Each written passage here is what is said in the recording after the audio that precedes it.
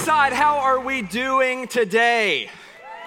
Man, I'm so glad to be here with you, to get to share God's word with you. I just want to take a minute, though, and ignore you while I say hello to our amazing online audience. Thank you guys so much for being a part of the Eastside online community that we have been building over this last year and a half. And I want to give a special shout out to our sweet family in Japan checking us out. Hello, guys. We love you. We miss you. And guys, can we just say hello to them right here?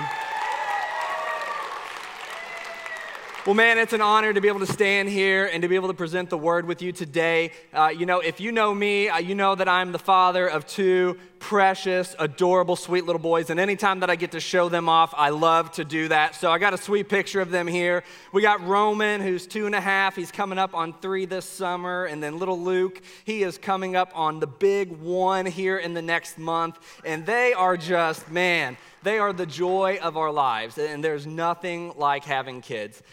Roman, he's at this stage now. He's an incredible big brother. It took him a little bit to get to that point. He didn't like us very much the first few months. But now that he's had Luke for almost a year, he loves him to death. He loves making bottles for him and helping us with that. He even throws away the dirty diapers. And oddly enough, he likes to watch the diaper changes and everything.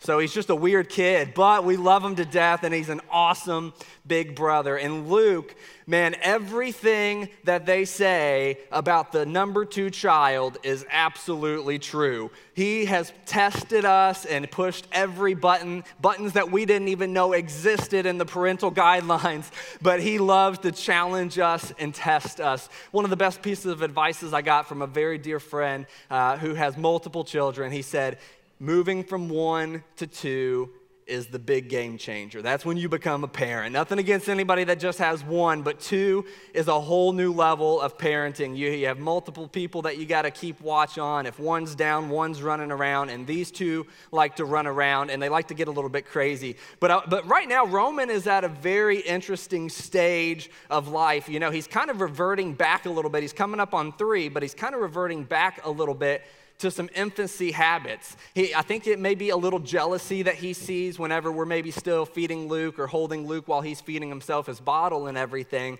And there's times where Roman now has been asking us over the last couple weeks, if he sees us feeding Luke, he says, Dad, feed me.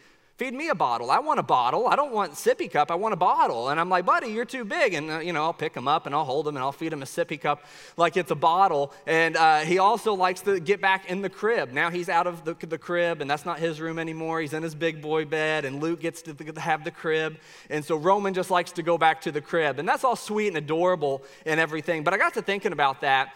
And I was like, what would happen if, they're 2 and 1 right now. What would happen if in 20, 25 years from now, they show up at mom and dad's house and we're having them over for dinner or something. And before Roman sits down at the table, he just goes into the counter, up to the cabinet and everything. He grabs a bottle. I don't know why we have bottles in 25 years from now. But he grabs a bottle, he pours himself some water in it, and he sits down at the table, and then he just starts drinking out of it. You'd probably be giving them the same reaction that you're giving me right now, because it's like, that's weird, right? Because we would kind of ask a couple questions. Number 1, we would say, Roman, have you hit your head today? Are you okay, son? Do we need to take you to a hospital? You don't need a bottle. Why are you drinking out of a bottle? Or we might say, what's in the bottle? Is it just water? And if you were here a couple weeks ago, you know that it's just water, okay? But we would ask those things because it would be so abnormal, because he should have matured. In 20 years, he shouldn't be at the infancy stage anymore. He should be maturing. And that leads us into this whole series that we're going to be talking through. It seems that the Bible takes a situation similar to that idea of moving from infancy to maturity, and the Bible addresses that in a couple of ways about our faith. So we're jumping into this brand new series this week at Eastside, and it's called Quit Being a Baby, okay? And we have a sweet little baby face. It's not Roman or Luke. That would be a great graphic, though. Sarah should have done that. But maybe we don't have it. But anyway, I was going to say thanks to Luke Wenger for providing us with the crybaby face that's on there, but that didn't happen. So we're jumping into this series to quit being a baby. And over these next 3 weeks, we're going to look at 3 strategies that Scripture seems to give us of how we can begin to mature in our faith, how we can go from that state of infancy into maturity. Think about it like this. I told that little cute, funny story about Roman. Think about it like this. Think about you're a brand new Christian. and you're sitting in church and the pastor asks you to turn to, let's say, Galatians chapter 2. All right, that might take you 10, 15 minutes to find because if you're a new Christian, you just got your Bible, you might not know where that is, and that might take you a little bit. But imagine that you've been a seasoned Christian, right? And we have some of those in the room that have been in the faith for several years, let's say 15, 20 years, and you're sitting in church and the pastor asks to turn to Galatians chapter 2. Well, let's imagine that it's still taking you 15, 20 minutes to find Galatians chapter 2. Well, there's a problem there because we should have, in that time span within our faith, moved on from a point of infancy to maturity to where finding that shouldn't be so challenging. But we got to look at how do we do that? How do we get into our Christian faith at the baby stages, and how do we quit being a baby and eventually move on and grow up into maturity in Christ and maturity in faith? And so the strategy that we're going to look at this week is the idea that we become mature in our faith as we learn God's word. It's as simple as that. We become mature believers in our faith. We become mature when we learn God's word. So let's go ahead and start looking at this text. It's going to be found in Hebrews chapter 5, and we'll read a few verses of it here, starting in 11. It says, "We have much to say about this, but it's hard to make it clear to you because you no longer try to understand. In fact, though by this time you ought to be teachers, you need someone to teach you the elementary truths of God's word all over again. You need milk, not solid food. Anyone who lives on milk, being still an infant, is not acquainted with the teachings about righteousness. But solid food is for the mature, who by constant use have trained themselves to distinguish good from evil. Therefore, let us move beyond the elementary teachings about Christ and be taken forward to maturity, not laying again the foundation of repentance from the acts that lead to death and the faith in God, instructions about cleansing rites, the laying on of hands, the resurrection of the dead, and eternal judgment, and God permitting, we will do so." So the writer in Hebrews here, he's talking to a group of people, it appears, that have been in the faith for a decent period of time. And we know that because he says, I want to get into some deeper conversation with you. I want to begin to move past the basics of the Christian faith, and I want to get deeper in the word with you. But he says to them that I can't because you've not matured yet. And he says you should have matured because he tells them what? He says you ought to be teaching this already. So that gives us an indication that this is a group of people that should have already been experienced enough in their faith to be able to teach this stuff. But he says, I can't even get into that conversation with you. And he gives this metaphor of being on milk versus solid food. And when we think about milk in this context, it's similar to that infancy, formula and milk for a baby. That's what they start out on. And for us, what we're talking about here with milk, we're talking about the basics of our Christian faith. We know that God loves us. We know what Jesus did for us on the cross. And we understand the basic thoughts and words of God through Scripture. But he says that eventually you have to get to the point where you can take the solid food, right? So with us, with Luke being 11 months, we've been over the last couple months starting to prepare him to be able to move from just being on formula, because we're going to be switching that here in the next month, and where he should just be on solid food, because there had to be that maturing and that growing process. Even us physically, we have to be able to do that spiritually. Look at it a little bit again here in verse 13 and 14. He specifies this a little bit more. And I want to highlight one of the words in it. It says, anyone who lives on milk, being an infant still, is not acquainted with the teachings about righteousness. But solid food is for the mature, who by constant use have trained themselves to distinguish good from evil. The Greek word for that there is teleos. And what that means is to be fully of age, or for completeness, right? That means that you've gotten to the full age that you should be. And it tells us here, and getting into the verse 1 of chapter 6, it tells us the strategy of how we begin this maturity process. How do we move from milk to the solid food? And he says here in chapter 6, verse 1, therefore let us move beyond the elementary teachings. Let's get out of the basics there about Christ and be moved forward, taken forward to maturity. Let's begin to go down this road. Let's begin this process. So what's that look like for us? Because we understand what we're talking about today is we become mature in our faith as we learn God's word. So what's it look like practically? Look at the text one more time, and I highlighted something different in it. Verse 14, once again, it says, but solid food is for the mature who by constant use have trained themselves to distinguish good from evil. So how did they get to the solid food?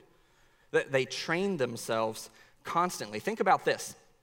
Think about you want to build muscle, you want to bulk up. Maybe you're an athlete or something like that. Well, how do we do that? You go to the gym. And I find it completely, side note here, I find it completely ironic that the guy that got asked to teach this message is a guy whose wife is a personal trainer, yet said speaker has never been to such gym in such a long period of time. So why they pinned this on me, I have no idea. But let's imagine that we're going to go to the gym, right? And we want to bulk up, we want to gain muscle. How do we do that? How you don't do that is by walking into the gym, hitting the treadmill for 10 minutes, maybe pumping some 10-pound dumbbells for a few minutes, heading over to the water fountain, getting you a drink break, maybe go talk to George, who you haven't seen in a while, but you ran into him at the gym, go back for another drink, get your towel, get your stuff, and head home. That was my workout. This is what it gets you. It doesn't get you muscle, okay? That was the workout of my life. But what do? When you want to build muscle, you got to get into the gym. You have to get on a strict eating diet. You have to get on a strict workout regimen that you're going to, over a period of time, continue to gain more and more ability to lift more over a longer period of time, and you're going to build muscle through doing that. So in the same sense, how do we do that spiritually? We know there's maps of how to do this for a physical workout if you want to gain physically. But how do we do this for our spirit? How do we do this to be better Christians? So I want to look at a couple of things today, and I want them to be very clear. I want them to be very simple and practical so that when you leave here today, you know exactly what we can do. We're going to build a roadmap. We're going to put a workout together, and we're going to get to work, okay? But don't worry, it's not the gym, okay? We're not going down to Planet Fitness or anything. Clearly, you know that after talking with me for a few minutes. So here's what we want to do. The very first step is I want you to get it. And I am absolutely literal when I say this. I want you to get a copy of the Word of God. And I know what you're saying. I have my phone. I have my phone. I have my tablet. I can just look on the internet and pull up Bible verses and stuff like that. But let me go down a path here. There's a few roadblocks to reading the Word of God on your phone. I love it. Trust me, I was just talking to somebody in the comments today about looking up and being able to have that ability very quickly to look at different translations and everything, and that's awesome to have at our fingertips. But what also happens with our phone? Number one, they're battery powered, right? So there is that opportunity that your phone battery dies and you don't have the ability to read the Word of God, or you could be in a place where the service isn't good or whatever the reason is, but the phones aren't always reliable. Another thing is when you're reading the Word of God on your phone, what happens? We get distracted. Facebook notification pops up. Maybe somebody's trying to FaceTime you. You get that text message. You get that alert to go to the gym that you just swipe through and forget about. All of that stuff can happen when you're trying to read the Word of God on your phone. And I don't want to go on a tangent to make it just seem like an old school approach, but there is something powerful about having your own copy of the Word of God. And so I want to challenge you and say this to you. I want you to get this, okay? So literally today, if you do not have a copy of the Word of God, we have one here at Eastside that we like to recommend to people. It is the Life Application Study Bible. It's the NIV. It's a pretty big, hefty Bible because it has a lot of great material in it to study. And we have this for about $30. And today, we actually have a few copies here on hand, but if you're not able to get to one of those, we at Guest Point, if you go out into the Commons, go to Guest Point after service today, you can pre-order this exact Bible, and we will order it for you. You go ahead and pay for it today. We'll order it for you, and it'll be here within just a few days, and you can have a copy of a Bible. Let me tell you why it's important to me. Okay, this means a lot to me. This is our kids. It's the toddler Bible. This is not my Bible, okay? But this is the toddler Bible. And it's a physical copy because what happens is we've been able to take this Bible over the last couple of years, and this is what we've been able to use to introduce our kids to God's Word. My son, Luke's not so much on the phone, but Roman's on the phone quite a bit because he likes to look at our pictures and things like that. So Roman equates my phone to being able to look at pictures and stuff. He does not equate that to God's Word. But this, he knows what we do with this. Every single night when we open it up and we read his stories. And I know what you're saying, man, I mean, it's falling apart. And believe me, it's not because we've opened it so much. It's because we have two kids that like to throw things. And just the other day, Luke was crawling and he grabbed this off the shelf and the cover finally ripped off of it and gave out. And I just heard Roman scream, "No, Lukey, what are you doing?" And I said, "What's going on?" And he said, "He broke it." And I said, "Well, I'm glad that you're very concerned about the Bible being broken. That's a good sign, son." But it means so much to us because we know that it can be relatable to our kids. We know they know what it means when we open up that book. And so this will always be special to us in our family. I was going through Facebook a couple months ago, and I saw another story from a dear friend who had posted something, and I was like, man, this would be really good to show as an example. So I said, man, can I use this as an example? She said, yeah, that'd be great. But they have a similar story. This lady in our church, she acquired and inherited her mother's Bible when her mother passed away. And she had posted this on Facebook, and I have a picture of it, and I don't know how well you'll be able to see it, but here on the side, there is a handwritten note next to this verse, and it says, "I claim this promise on January 21st, 2003 for the saving grace of all my children, grandchildren, and great-grandbabies." And so here was the Facebook post that was written about this. It says, "I got up one morning and went to my basement. I turned on the fireplace and opened up a worn and tattered Bible that I inherited from my mom. I let the fragile book fall open on my lap, and I noticed my mom's beautiful handwriting. It was so appropriate preparing me for that day as I was going to watch my granddaughter. I saw her handwritten note by a Bible verse declaring her children, grandchildren, and great-grandchildren to the Lord. What a precious treasure to have in our time now to read these words and to look back at our family. All 5 of us have professed Jesus as Lord, and to my knowledge, their children do too. And of course, our little ones, talking about their kids and grandkids, are being raised in the church." And that was from a prayer that they saw that their mother had written in 2003 that now 20 years later they can see have come to fruition.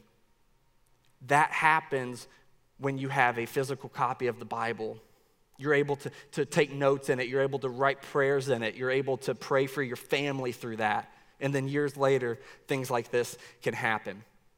So I want you today to make it a point, whether you order one out there or you get on Amazon right when you leave here and order that, I don't care how you do it, but I want you to get it. I want you to get a physical copy of the Bible. And then once you get it, I want you to read it.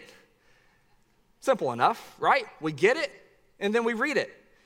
Guys, I have to just be honest with you for a moment, okay?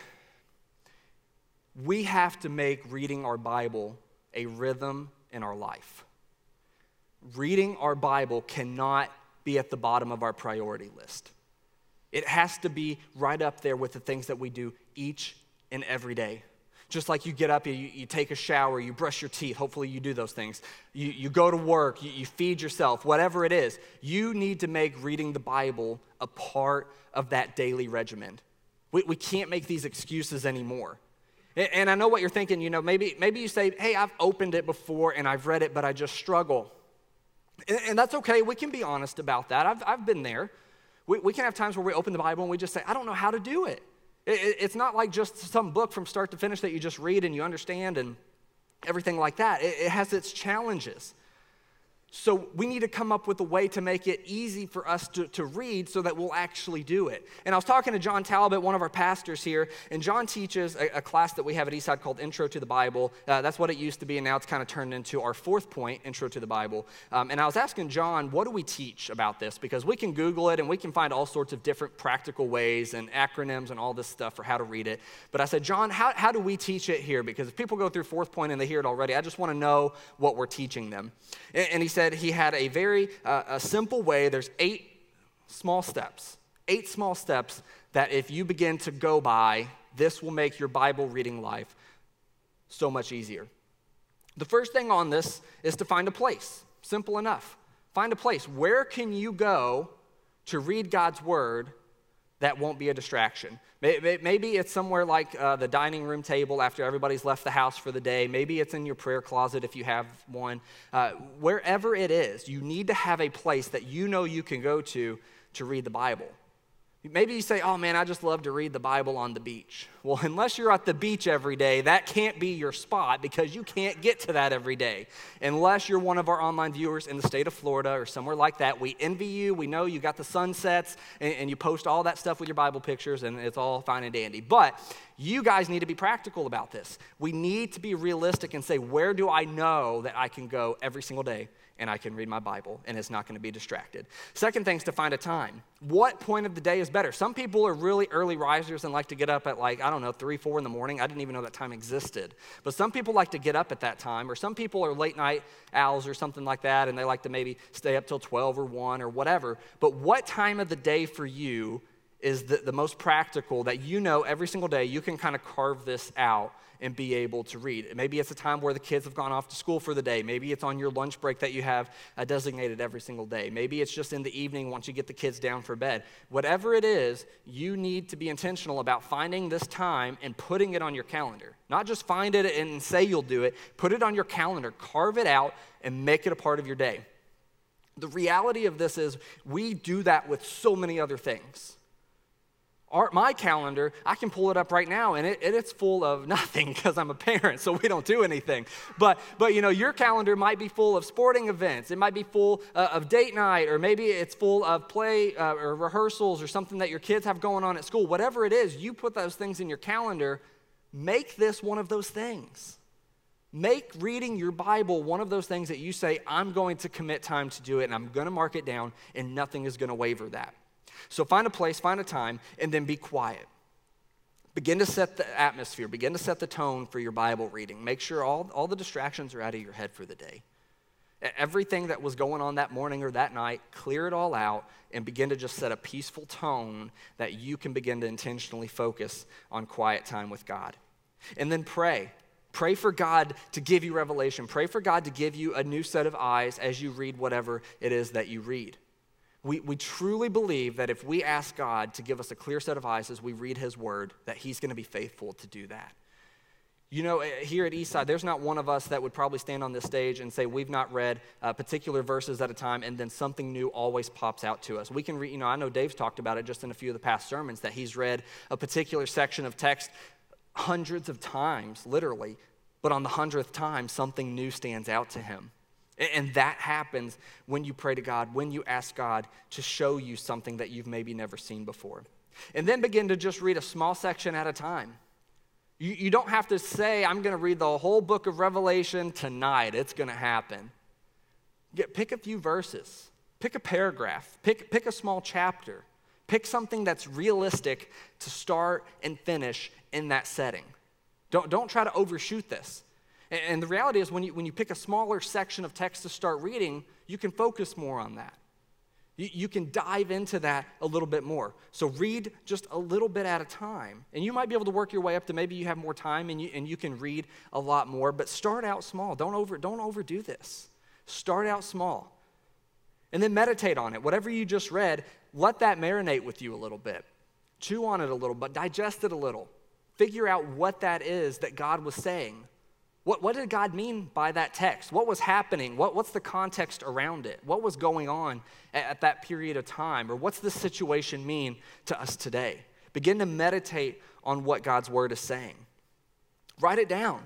Take notes. If you're a good note taker, this is right up your alley. Take notes and journal down what the thoughts you were having are, maybe what you thought God was trying to share with you, maybe just questions that you have about it that you want to go ask somebody later, go ask your pastor or something. Write that stuff down so that you don't forget it. Begin to journal that and take note of it.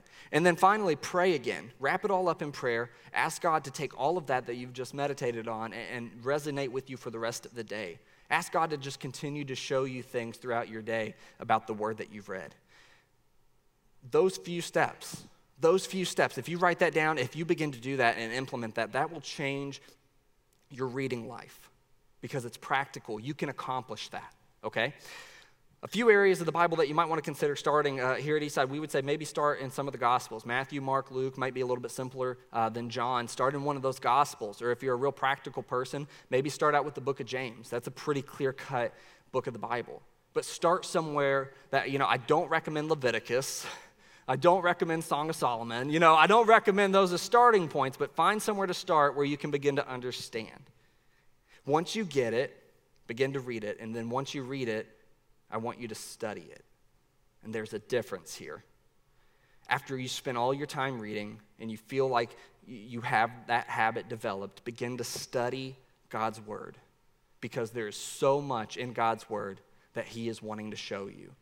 I love this quote from Billy Graham. It says, "If you are ignorant of God's word, you will always be ignorant of his will."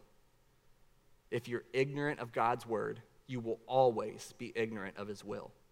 We can't know what God desires for us if we don't know what his word says. The things that we've covered over these last 3 weeks, those were pretty hot button, deeper topics. We can't have an answer to any of that stuff if we don't know what God's word says about it. I did this Bible study a few years ago. It's called Experiencing God by Henry Blackaby. Maybe some of you guys have done that study. One of the single greatest Bible studies I've ever done. And in that, there's parts of it that explain to us the ways that God speaks to us, how God uses his Holy Spirit to speak to us. And one of those ways was through his word. God uses that. God uses the words that are in this book to speak life to you, to tell you what his thoughts are, to tell you the will for your life. That is found in God's word. I love this verse in Hebrews chapter 4, verse 12. It says, "For the word of God is alive and active. It's sharper than any double-edged sword, and it penetrates, even dividing the soul and spirit, joints and marrow. It judges the thoughts and the attitudes of the heart." God's word is alive. It's active. Here's what that word means: to be alive, to live, to breathe, to be active, to be endless in God's kingdom, to be living water, fresh, strong, efficient, active, and powerful. God's word is every single one of those things.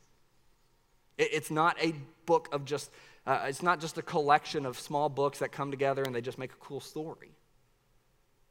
It's alive. There's meaning to it. There's depth to it. There's things in it that apply, even though it was written years ago, there's things in it that apply to us today. It is active in our life. There's a lot of different ways that you can do this. I want to look at one more verse before I get into that, though. 2 Timothy 3:16 and 17, it says this: "All scripture, every bit of it, is God-breathed, and it's useful. It's useful for teaching, for rebuking, correcting, and training in righteousness, so that the servant of God may be thoroughly equipped for every good work." God utilizes this book to teach us, to rebuke us, to tell us when we're wrong, to correct us, to train us. It equips the servant of God, it said, for every good work. Everything that you need to do to accomplish God's will in your life, this book equips you to do so. It's active. There's a lot of different ways that you can actually do this and begin to put this to use here at Eastside. We have a lot of ways to study the Bible. One of those ways is by doing what you're doing right now. Every single week that you come here, you sit under teaching from somebody on this stage who has spent hours diving into God's word to uncover a lot of these things and to be able to share. And you know here at Eastside, we love to go deeper into the word. We like to pull out a lot of the Greek meaning of certain words. We like to expound upon things that others don't. That's done here at Eastside. That is one method of being able to study the Bible even further. Another is we have incredible Bible studies that go on through our men's and women's ministry. Our men's ministry that meets on Monday nights, they love to study God's word. They do it each and every week. They dive into it. They have deep conversations about it. They love to do that. Our women's ministry is doing a Bible study that just started last week. We have those that happen all throughout the year if you're watching for them. Another way that you can walk out of here today and start doing today is our virtual Bible study that's on Tuesday nights at 7. Those videos are available all week long. They're still on our YouTube channel. You can check them out there. You can go back and watch the previous ones. We've done them through parts of Revelation, through the book of James, and those are available on the app, on the website. You can access those now. And those are parts of the Bible that our pastors here have, again, spent countless hours working through to be able to show and reveal what God says through them. It's an incredible study. If you're a part of our Revelation study right now, your mind's probably blown each and every week by the things that have been uncovered through the first few weeks of this study.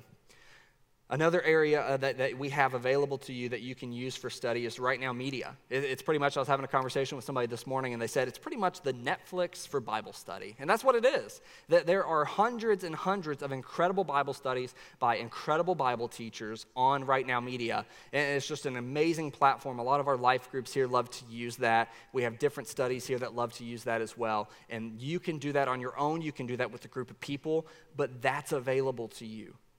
So literally, we have no excuse here at Eastside to say we don't have ways to study God's word. They're there, and we encourage you to begin to do it. Why? Because we become mature in our faith as we learn God's word. That's how we do it. When we learn God's word, we become more mature in the faith. So church, it comes down to this. It's time to quit being a baby. It's time to get rid of that infancy level faith that we have, and it's time to begin to get on a growth track toward maturity. We need to do this more than ever right now. Let me give you one more example of why it's so important. I want you to think about the whole concept of infancy and maturity. Infants are fairly selfish, I can tell you. I have two of them. But we were all there. We were all at an infant stage at one period of time. We were all babies, right, and toddlers, and that's just a selfish stage of life.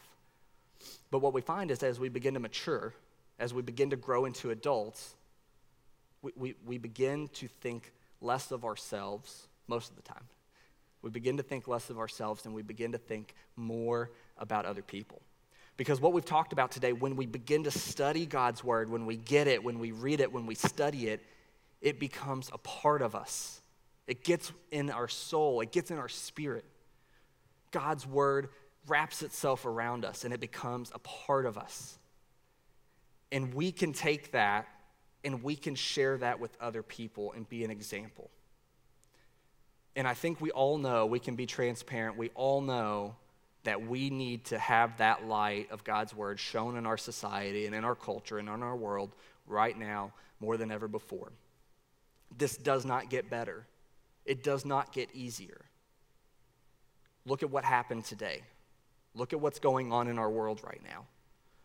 This stuff doesn't ease up. And we need, now more than ever, to begin maturing in our faith. We need mature Christians to be around. We need to leave behind infancy, and we need to move forward.